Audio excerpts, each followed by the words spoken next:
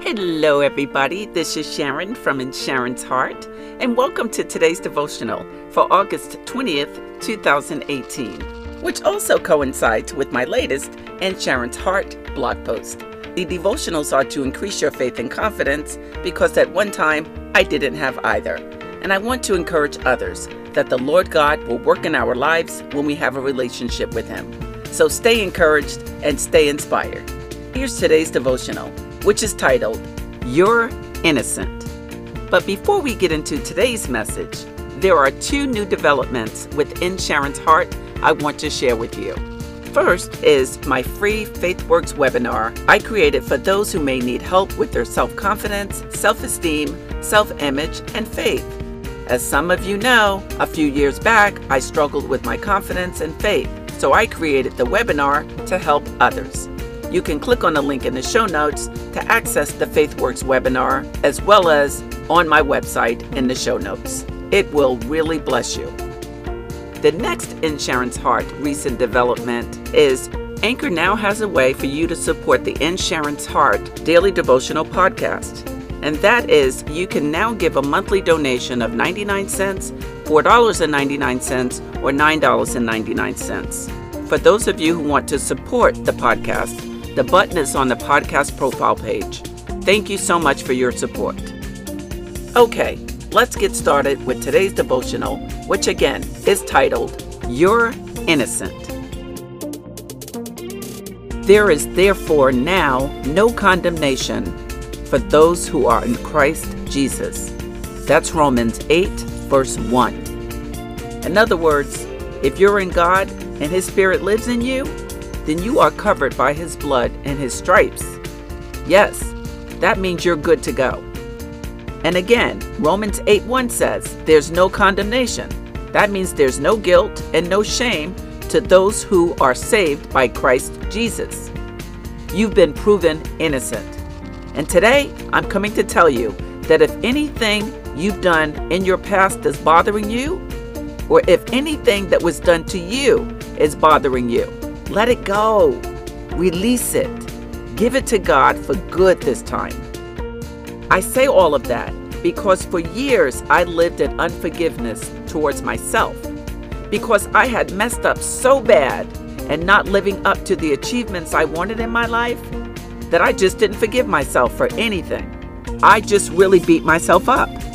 Years back, I didn't forgive myself for moving to a new city where I had to struggle and I had to start on the bottom.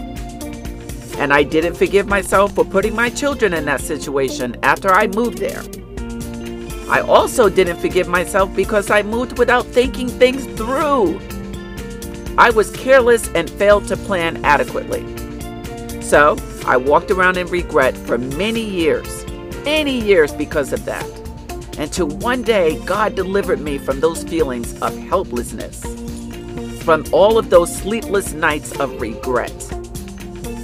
I started working out what I was praying for, and I started living what Romans 8:1 says. Yes, I started really believing it. I started putting faith behind those words by forgiving myself and realizing that yes, I made mistakes. Yes, I made bad decisions. But listen, I knew what the Lord said about me and how He felt about me. And of course, nothing has changed today. I know how He feels about me, and I know what He says about me. That's right. So now I'm living in freedom because I decided to accept that what happened, happened, and that there was absolutely no reason for me to look back anymore. It wasn't helping me, and it wasn't helping anybody else. I was done with all of that. And now I'm free. Yes, now I know that when we step out in faith, we have to ensure we do all we can with the planning and setting ourselves up for success. In other words, don't just leap out there with nothing. We have to plan. We have to.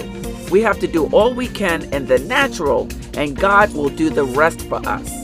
But I didn't even do all I could do in the natural, really. So I'm here to tell you that there is no condemnation. We are free from that. Because God says He would never leave us and never forsake us, even when we fall short. Yes, we are covered by His blood. And because of that, We are blessed in the city and blessed in the field. Listen, God will still bless you just as He blesses any of us when we fall down. He will pick us up and He will wipe us clean because the slate has been wiped clean. He will carry our burdens for us. We don't have to carry them. All right? Remember, He died on a cross so we wouldn't have to do all of that. We wouldn't have to carry everything. He's bigger than any of our problems, any of our issues, and any of our circumstances. So I've come to tell you to forgive yourself if you're living in unforgiveness. And I'll go one step further than that. Forgive others if you need to. Because when we forgive others, we're not doing it for them. We're doing it for ourselves so we don't have to carry those burdens, those problems, that hatred, that bitterness. But that's another podcast episode. Okay? But all I'm saying is forgive yourself. And when those thoughts of regret try to creep back in, because they will, just tell yourself once again what Romans 8:1 says. There is therefore now no condemnation, no shame, and no guilt for those who are in Christ Jesus. Be empowered by that, everybody. Okay? And be encouraged by it. Be encouraged in the Lord today.